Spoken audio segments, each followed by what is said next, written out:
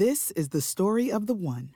As head of maintenance at a concert hall, he knows the show must always go on. That's why he works behind the scenes, ensuring every light is working, the HVAC is humming, and his facility shines. With Grainger's supplies and solutions for every challenge he faces, plus 24/7 customer support, his venue never misses a beat. Call quickgrainger.com or just stop by. Grainger, for the ones who get it done.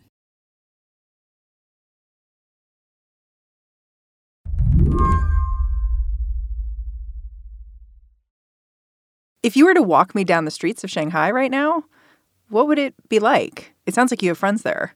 I have quite a few friends there. I think most. Dake Kang reports on China for the Associated Press. I think if you walk down the streets of Shanghai, it would be very quiet. For most of the pandemic, some people from Shanghai kind of had this attitude of, look at the rest of China. They have such crude COVID controls, but we don't have to deal with that kind of stuff. Huh. Not anymore, obviously. Not anymore, Dake says, because for the last month, Shanghai has been in varying degrees of coronavirus lockdown as COVID surged. The authorities say those lockdowns are getting lifted now. But even so, in theory, the Shanghai government might let you out in your compound, or you might even be allowed out on the streets and go shopping or out for walks in kind of a limited fashion. But in practice, people I talk to in that last category, who in theory are supposed to be able to go out, aren't really being allowed to go out. What happens when they try? Yeah, their local neighborhood committees are often paranoid. Their number one priority is keep COVID cases to zero. And the people who are testing positive, they get sent to citywide quarantine centers to wait the virus out. We talked to a few of these people in these kind of mass quarantine centers, and, the situation sounded kind of grim for them. How did the authorities even know you tested positive? Well, so every day, all Shanghai residents are being ordered to undergo nucleic acid testing. So they have to go downstairs, they have to wait in line, they get their throat swabbed or their nose swabbed, and the government collects all of these results, and any positive cases, they ring up the person in question and they say, off to the quarantine center. People don't have a choice. The stories you're telling me from China are just so different from how things are going in the U.S. And I'm not saying that one approach is good or bad. You maybe could, but it just seems like the emphasis on control is extreme.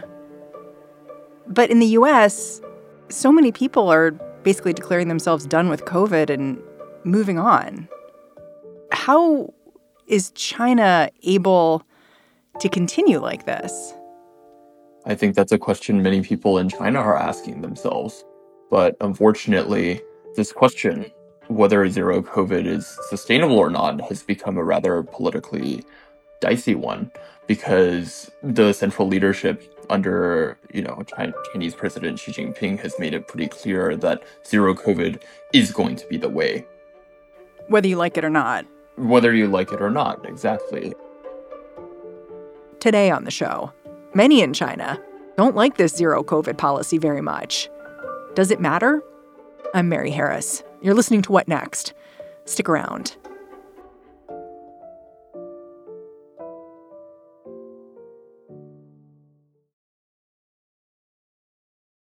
This episode is brought to you by Discover. When it comes to your finances, Discover wants you to know they are the credit card that is always there for you. With 24/7 U.S.-based live customer service, everyone has the option to talk to a real person anytime, day or night. Yep, that means no more waiting for, quote, normal business hours just to get a hold of someone. We are talking real service from real people whenever you need it. Get the customer service you deserve with Discover. Limitations apply. See terms at discover.com/creditcard. Dake Kang usually reports from Beijing, but I reached him in Vancouver. He'd already been planning to leave China to see family, but the spreading lockdowns bumped up his timeline. we started hearing noises about Beijing having more and more cases and the government sending these signals that, oh, maybe we're going to tighten controls. And I called up a friend in Shanghai and he was just like, "Dave, get out immediately." So I rebooked my flight and got out faster. It's really fascinating to me how the zero COVID approach evolved over the course of the pandemic. Like, my understanding is that, it started with the lockdown in Wuhan, and then the government kept adding these layers of surveillance on top, like digital surveillance, where you'd have to have these QR codes scanned to get into public places, or even where your local party official was kind of monitoring and looking out for you. Can you explain the evolution of zero COVID? Yeah, sure. I mean, I think in the beginning, the government basically scrambled to figure out ways of tracking people and doing contact tracing and stuff like that. I mean, Chinese cities are divided up into very, very small administrative units, a form of micro districts. And there are officials at very, very low levels that are responsible for managing these neighborhoods. It's just like a layer of government that doesn't exist in the US or other Western countries. The government relied on these officials heavily to basically monitor people, check in with them, make sure they're not showing any symptoms. They would issue these little cards that would allow us to come in and out of our compounds and stuff like that. As time went on, it became more sophisticated. They came up with what we call health codes, where it's an app on your smartphone. You take it out, you scan it, and it automatically logs the location that you've visited and sends it to a central database. If someone happens to test positive, the authorities can go and look at their location history and then see everyone that they've come into contact with and say, hey, listen, there was a person with COVID who came near you. You need to go quarantine, or you need to go get tested, or, whatever it is. It was in this way that the public health crisis started eroding some of the privacy Chinese citizens enjoyed. But Dick says in the beginning, most people accepted this trade-off, especially when they saw the way China was able to open up again while the pandemic raged on in the West. The appearance of Omicron, though, changed the calculus. This variant is much more infectious than what came before it. It's also less deadly. But unfortunately for China, what worked before against less infectious variants of the virus didn't really work against Omicron. And so China started having to do a lot more lockdowns. So just more cases appearing. It would kind of spread out of control faster. And China was locking down more and more cities because it would just get out of control. And, they absolutely could not tolerate any new cases. How long did it take for this zero COVID policy to get to Shanghai? Well, I mean, basically, you have this new variant. It's spreading around. Cities are getting locked down. And then it gets to Shanghai, one of the most cosmopolitan open cities in China. It has this reputation of having a really good healthcare system relative to the rest of China. And then it also has real economic importance. And so officials are really reluctant to lock down the city. And they're much more confident than other cities that they're going to be able to deal with COVID without having to implement extremely strict restrictions. So cases start to rise, and they start doing this thing where they try locking down individual neighborhoods, are testing people, and they just assume that otherwise it'll be fine. But it's not fine because this variant is way too infectious. There's this kind of clear seesawing back and forth at a certain point where officials are debating what to do about the rising case count. At a certain point, there's a rumor going around towards the end of March that Shanghai might lock down because of these cases. And the authorities actually come out and they say, no, that's a rumor. We don't have any plans to lock down. And a few days later, they lock down. What do you make of that? We don't necessarily know the full story, but there was clearly some behind-the-scenes stuff going on where some people in the government clearly did not want to lock down. And at a certain point, the central government basically steps in and says, no, you have to get this under control. You have to implement zero COVID. And they send a top official from Beijing down to Shanghai. And all of a sudden, the restrictions get much, much stricter. How did people in Shanghai react to that? I would say part of the reason why the Shanghai lockdown was so excruciating compared to other places was because city officials coming out publicly and saying it's all rumors that we're going to have a lockdown. And then a few days later, they have a lockdown. And that leaves a lot of people unprepared. And also, when the authorities first announced the lockdown, they said, oh, this is going to be 8-day lockdown, half the city for 4 days, the other half of the city for 4 days. So it kind of lulled people into thinking that this was going to be a really quick thing. They were just going to sit in their apartment for a week and that would be the end of it. Well, it turned out that it wasn't, because these softer measures were not bringing down the number of COVID cases, and the COVID case count is really exploding at this point. You're seeing tens of thousands of cases a day. Yeah, well, the United States just passed this 1 million deaths number. China was nowhere near that, ever. Right. So, I mean, if you want to compare things to the US, obviously the US and the virus is just totally out of control. The US is just basically choosing to live with the virus. And in China, they still have zero COVID. So what seems like shockingly high case counts in China is just another day in America, right? Here's a question I have, though, about those numbers. Do we even really know how bad things are COVID-wise in China or Shanghai specifically? Like, you wrote this article where you noted that even people who die in an isolation center, clearly sent there because they were COVID positive, they might not have their deaths classified as COVID deaths. Why not? I mean, oftentimes it's not any kind of top level conspiracy where people at the top are trying to make juke the numbers to make it look better. What's going on is people at the lower levels have these very clear incentives to prevent bad information from going up to the top or becoming public, because then they'll get fired or punished. And so it results in lower death toll than what would otherwise be reported. So why won't China shift gears here? Turns out it all comes down to politics. More with Dick Kang after a break.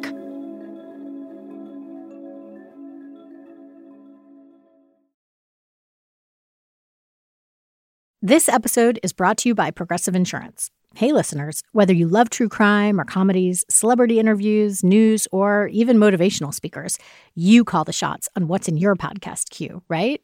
And guess what? Now you can call the shots on your auto insurance, too. Enter the Name Your Price tool from Progressive. The Name Your Price tool puts you in charge of your auto insurance by working just the way it sounds. You tell Progressive how much you want to pay for car insurance. Then they'll show you a variety of coverages that fit within your budget, giving you options. Now, that's something you'll want to press play on. It's easy to start a quote, and you'll be able to choose the best option for you fast. It's just one of the many ways you can save with Progressive Insurance. Quote today at Progressive.com to try the Name Your Price tool for yourself and join over 28 million drivers who trust Progressive. Progressive Casualty Insurance Company and Affiliates. Price and coverage match limited by state law.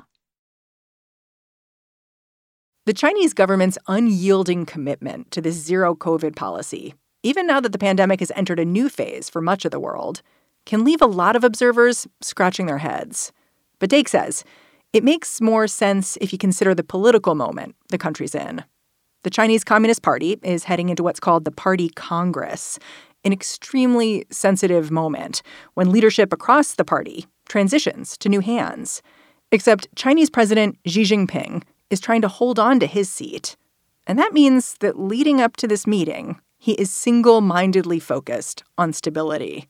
Every 5 years, the Chinese Communist Party has a big meeting where they set, new 5-year plans. Every 10 years, they have a leadership transition. In theory, Chinese President Xi Jinping would be stepping down this year and making way for a new top leader. Does he want to do that? He changed the constitution in 2018 to get rid of term limits, and almost everyone believes that he's basically angling for a third term, and nobody knows how long he intends to stay in power. So the president himself has a lot at stake here. Yeah, it's a very important meeting because he's going to pick out who he wants as his top underlings. So even if there's tons of protests, even if there's people locked in their homes crying out about how they can't go to the hospital or how they can't get regular food deliveries, I mean, political stability is paramount. But that doesn't mean stability for everyday people, it sounds like. No, absolutely not. I mean, that's basically the way the entire system works. One fellow at the Council on Foreign Relations noted that this kind of top-down approach from President Xi, it reminded him of Mao. He compared it to Mao's Great Leap Forward and this sort of top-down approach to try to change how the country worked, which really didn't work. And, he was sort of thinking of it as having, sort of foreshadowing there. But I don't know if you would agree with that. I would say that under the current leadership, China has really taken a drastic turn towards becoming more authoritarian. So the current leader, Xi Jinping, is really someone who seems to emphasize control above all else. He's really consolidated and centralized power, and he's probably accurately described as being China's most authoritarian leader since Mao. So I wouldn't say that China is anywhere near Great Leap Forward conditions or anything of the sort where, the country really ended up starving millions of people to death because they wanted to surpass, the UK in steel production by making all these farmers melt steel in their homes. But at the same time, there are certain parallels that I can see there where the leadership proclamates a policy and everyone has to follow it, even if it doesn't make sense. And that is in kind of, in fact, what we're seeing with zero COVID. All these health experts say zero COVID doesn't really make sense anymore. Vaccinate all of your elderly and vulnerable people and then just let the virus rip at this point. Yeah, that was a question I had looking at what was happening in Shanghai. Like, why not a mass vaccination campaign rather than having these centers where people would have to isolate? There is an argument to be made that, zero COVID makes sense because of the relatively low vaccination rate. I mean, you can vaccinate people in Shanghai because Shanghai has a very good health infrastructure, but it's harder to reach elderly people or vulnerable people in the countryside. So basically it's such a massive country that it's hard to do something like that. Yeah, it would be a lot more convincing, however, if we saw signs that China was embarking on a mass vaccination campaign in the rest of the country in order to prepare for an eventual reopening. And we don't really see that. And on top of that, China's vaccines, while they work and they have shown to be effective, they are not the most effective. The most effective vaccines are the mRNA vaccines, Pfizer, Moderna. And to this day, the Chinese government has not approved use of those vaccines for what seem to be clearly political reasons. And that's another reason why there's a lack of confidence in opening up, because the Chinese vaccines are not necessarily going to be as effective at preventing the spread of COVID or protecting people against being hospitalized. You've alluded to frustration in a place like Shanghai, to the kind of lockdown that they're experiencing right now. And I've seen a lot of reporting on this frustration. The Washington Post just had an article talking about the strict COVID policies are prompting rumblings of discontent, is the way they put it, in China. But I'm curious to talk to you about how far you think these rumblings of discontent will go. Maybe we should start with just what they've looked like. Like, I know there have been videos that have gone viral. So how have we been able to see how unhappy people are? I mean, I think the discontent against the lockdown was clearest at the very beginning because the beginning of the lockdown was disastrous, especially in the logistical failings. Some people were just not getting food. One of my friends there said that they just didn't get food deliveries for 8 days. And if they hadn't stocked up, they would have been starving in their homes. There were protests, actually, that broke out in individual compounds where people would be yelling at their neighborhood committee or yelling at their local officials. And I think in the frustration at the beginning, these kinds of videos, these kinds of images would spread everywhere across the Chinese internet. There's this one video that caught my attention called Voices of April. And the reason it got my attention was because it actually wasn't particularly visual. Like, it was just the skyline of Shanghai, and then you'd hear people's voices very upset about the lockdown.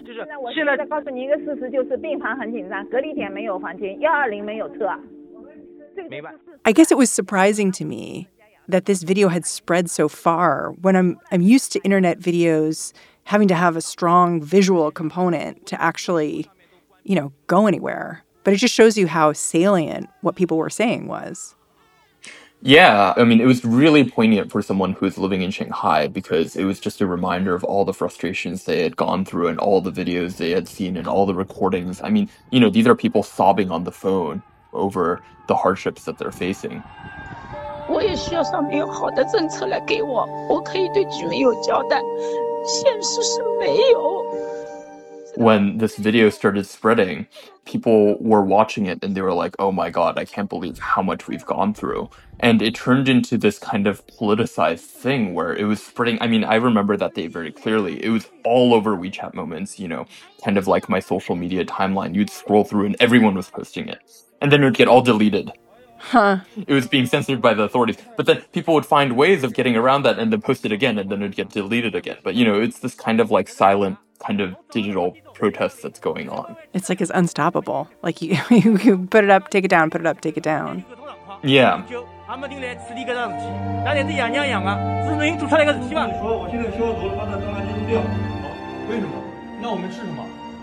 I wonder if we can talk a little bit about the importance of all of this protest happening in Shanghai. I saw one person talk about how the kind of restrictions you're seeing in Shanghai mirror restrictions that the Chinese government has put in place other places, like in Uyghur territories. But it hits different when you're in Shanghai and you're used to some level of privilege. I wonder if you can talk about that kind of disconnect and how important it is to how China's seeing the moves the government's making right now. Shanghai is home to, some of China's wealthiest people, most educated people, most cosmopolitan people. And for a lot of them, living in Shanghai is kind of like living in a foreign country almost.